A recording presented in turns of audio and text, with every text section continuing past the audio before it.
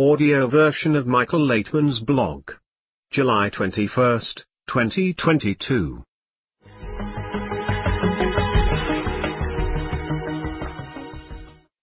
My new article on LinkedIn: Normalization is politics, not peace. After opening the sky for Israeli airlines to fly over Saudi Arabia, some people are talking about normalization. Yet, Mohammed bin Salman, the Saudi crown prince, who is leading his country's reforms and modernization, stressed that normalization with Israel will come only after Israel and the Palestinians reach a peace agreement that creates two states, Israel and Palestine. I think we should make a clear distinction between normalization and peace. The former is an economic issue and depends on the will of governments. The latter is something that the people of Israel must first achieve internally, which therefore depends only on us. I realize this begs explaining. The relations Israel has with its neighbors depend on their feelings toward us. With Egypt, for example, we have good relations. However, we have had good relations with them for a long time because despite the wars, the last of which was in 1973, the Egyptian people were never really hostile toward us. The same can be said about the Saudis. We have never had any problems with them. I myself used to send packages by mail to a student of mine in Saudi Arabia, and they always reached their destination without any problem. Moreover, he often came to Israel and went back there, and there were no problems at all. Now that the Saudi government is becoming more moderate on Islamic issues, too, it really leaves no cause for problems with them, so I am confident that relations with the Saudis will be good. The opposite can be said about Gazans. Even if you encounter people from Gaza on a trip abroad, the hostility is palpable. Therefore, the existence or non-existence of an agreement is less important. What counts most is the relation of the people toward each other. Normalization, therefore, is the capitalization on a situation that can yield economic benefits to both sides. It is a political arrangement and nothing more. Religious extremism, by the way, is also a political decision that stems primarily from power struggles and not from genuine division between Islam and Judaism. As far as religion goes, Judaism and Islam are not contradictory. They are not the same religion, of course, but they are not entirely contradictory. But as I said, normalization is not peace. Peace, in Hebrew, means wholeness. It is a state where two contradictory sides create a bond between them that engenders a new whole that is sustained and evolves through both sides equally. In the same way that day and night, heat and cold, spring and fall are completely opposite yet complement each other, peace between people can happen only when they are contradictory, yet both commit to building a bond between them that creates something new, which requires both of them for its persistence and development. In Israel's current situation, division is rife and deep, but there is no motivation to transcend it in any constructive manner.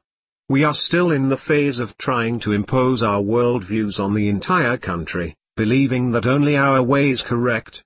We still do not understand that only unity is correct, and division is wrong regardless of one's opinion.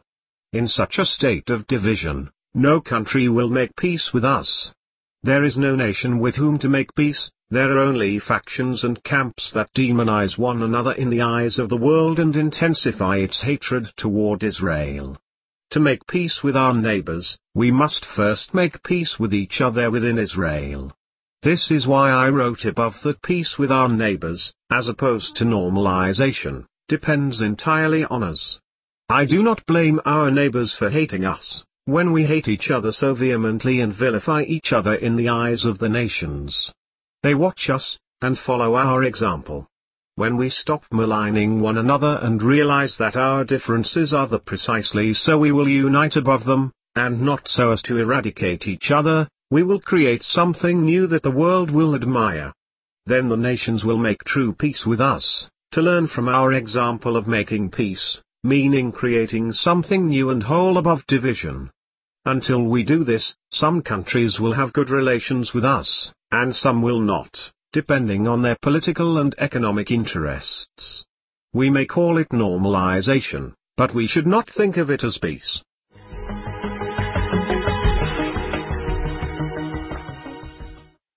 Michael Laitman, on the Times of Israel. Israel's price hikes expose its many inner countries. Over the past several months, there have been price hikes in almost every product and service in Israel. The price of gasoline is already almost double that of the US, the price of electricity has jumped 9.6%, water by nearly 8%, cars, appliances, and now even staple foods are jumping, in some cases up to 36%. Anywhere else, this would have sent millions into the streets to protest. In Israel, not a peep, as if nothing has changed but the headlines in the papers and the bottom line of the bill. It is not that the government cannot mitigate the spike, but it, too, does nothing, a matter of priorities. Will these hikes change anyone's mind in light of the upcoming general election? Probably not. The people absorb in silence. What is stranger still is the fact that many people are completely unaffected by the hikes. For many societies in Israel, government decisions make very little difference in their personal lives. They live in large communities that conduct their own lives as if they were a country within a country. Bnei Brak, the Orthodox city where I lived for many years, is just such a bubble, as are the residents of Jerusalem, and as is the Arab population in Israel. The volatile economy, it turns out, not only harms the disadvantaged defenseless who have no country within a country to protect them, but exposes yet another aspect of the social division within Israel. This division both harms Israel's position in the world, and harms the Israeli people's bargaining position against their own government. With the world being in an economic storm, I cannot see how Israel can avoid being unaffected altogether. However, the country's economy is very strong, and the government has plenty of leverage to play with. It can decide what and whom to support, and what and whom to allow to fail. Currently, because the people are divided among themselves, they are nearly powerless against decisions that take anyone's interest into account but theirs. Again, if we are not united, we cannot achieve anything. As with all our troubles, the inflation is here to show us that if we want to succeed, we must act in concord, in unison, and this requires unity. If we had solidarity, we could bring the prices down to very affordable levels, especially when it comes to such basic needs as food. But since we have no solidarity, even eating becomes an uncertainty for some people in Israel in 2022.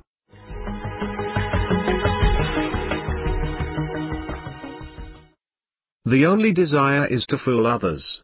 Question. In the article The Last Generation, Baal HaSulam writes that a person should work for the benefit of people to the best of his ability and if necessary, beyond that, until hunger and thirst disappear from the world. In the future society, how much can a person give to it? Answer. Society must reach a state where a person will have no desire other than to fulfill others. And this is possible because there are such forces in nature that can change us, people, to turn egoists into altruists. This is the most important thing.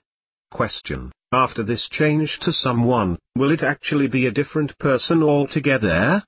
Answer. This will be man, since Adam, man, from the word dome means similar to the upper force, the quality of bestowal and love, which fills the whole space, everything that exists around us. But we do not feel it because so far we are opposite to it. From Cab TV's Kabbalah Express, June 24, 2022.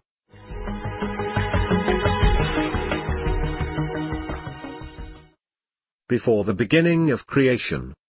Behold that before the emanations were emanated and the creatures were created, the upper simple light had filled the whole existence. And there was no vacancy, such as an empty air, a hollow, but all was filled with that simple, boundless light, Ari, the tree of life. We are talking about the fact that the upper force created an empty space where the light appeared and filled it with itself. Space is desire. If a person has a desire, he feels that there is some kind of emptiness inside him that he wants to fill. This empty space that wants to be filled is the place of creation. Question: how can we consider all this like something that was before me or inside me? Answer: best of all, for now, outside of me. There is nothing, no time, no place, no movement. The maximum is that there is a sequence of events. From CAB TV's Spiritual States, July 5, 2022.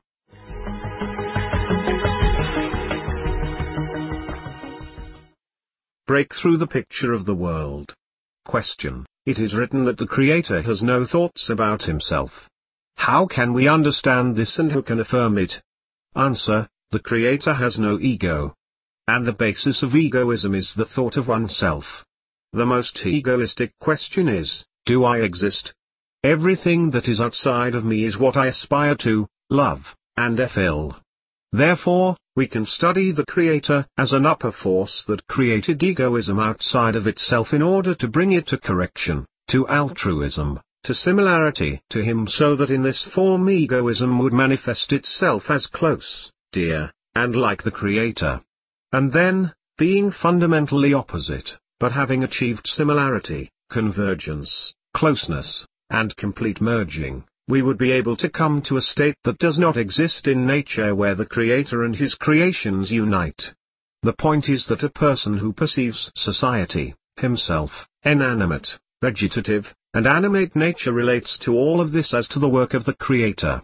Then it turns out that his attitude toward the surrounding nature reflects how he relates to the Creator. The Creator is not hiding. He does not exist at all. And a person who wants to reveal the Creator is looking for how he can still break through the picture of the world in which he is, and behind the canvas of this world reveal its artist. This is what the science of Kabbalah teaches. Therefore, it teaches about how to receive and to reveal the Creator to a person who is in this world in the corporeal state. From CAB TV's Spiritual States, May 21, 2022.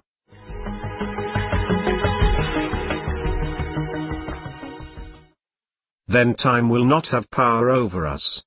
Comment: they say that we cannot escape from the constant ticking of the clock in our head. That is, we are in a hurry, we are constantly running out of time, and this causes stress and all sorts of problems. And then, a traveler went somewhere in the North Atlantic on his yacht and started observing himself.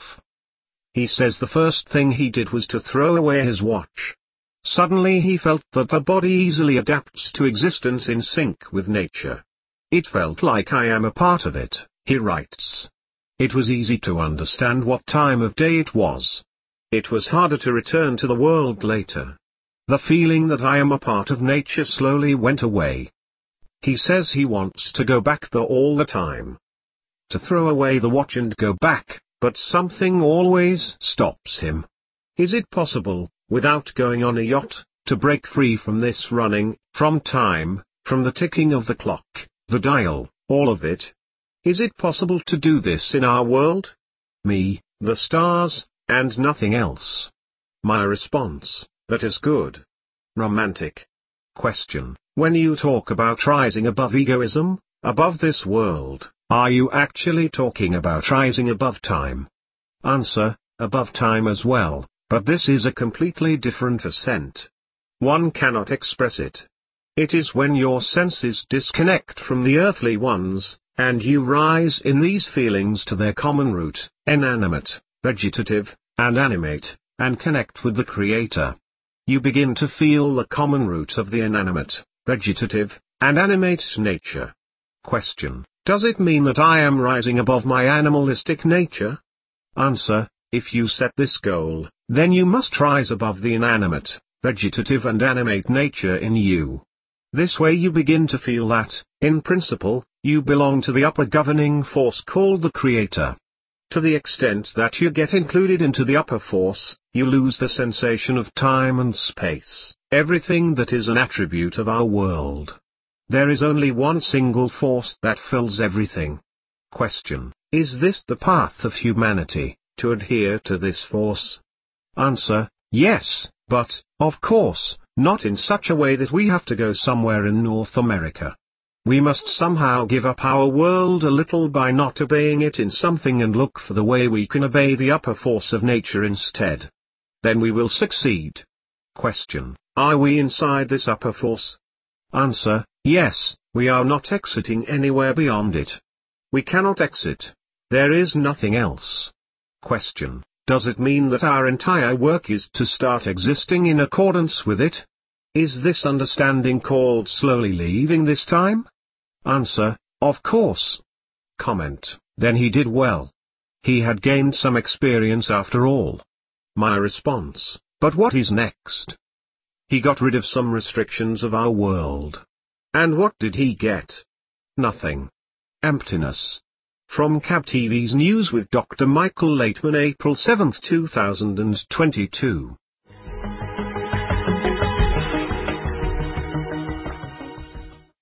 The most important thing is connection. Question: let's say a person who is not predisposed to spirituality stumbles upon material on Kabbalah and it impresses him. As time passes, he continues to live as he lived. Is such a shallow contact enough?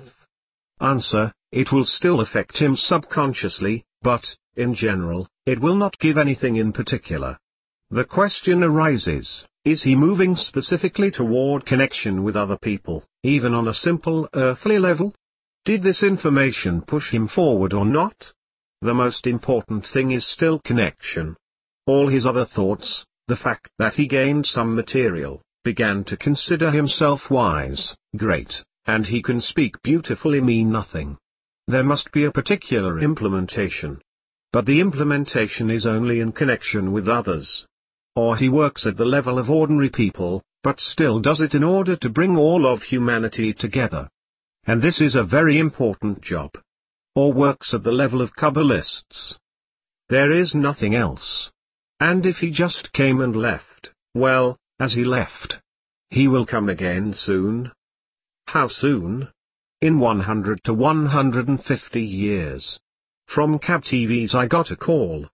Get hooked on a spiritual needle, November 3, 2009.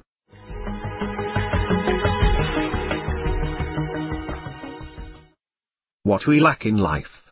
In general, the greater the understanding, the greater the delusion, the more intelligent, the less sane. George Orwell, 1984. Question: in principle, intelligent, mentally developed people who have achieved certain heights in the human hierarchy are at the helm of human development. What do smart people lack to make everything good? Answer: love. The mind can only be balanced by love. If there is no love for other people, then this mind brings destruction. Question: how can I add love? Where to snatch it? Answer: this is an enormous task. This is the only thing we lack in our life. Everyone needs to work on this. The most important task is for people to start approaching each other with a smile, with love. It is very difficult. From CAB TV's Kabbalah Express, June 24, 2022.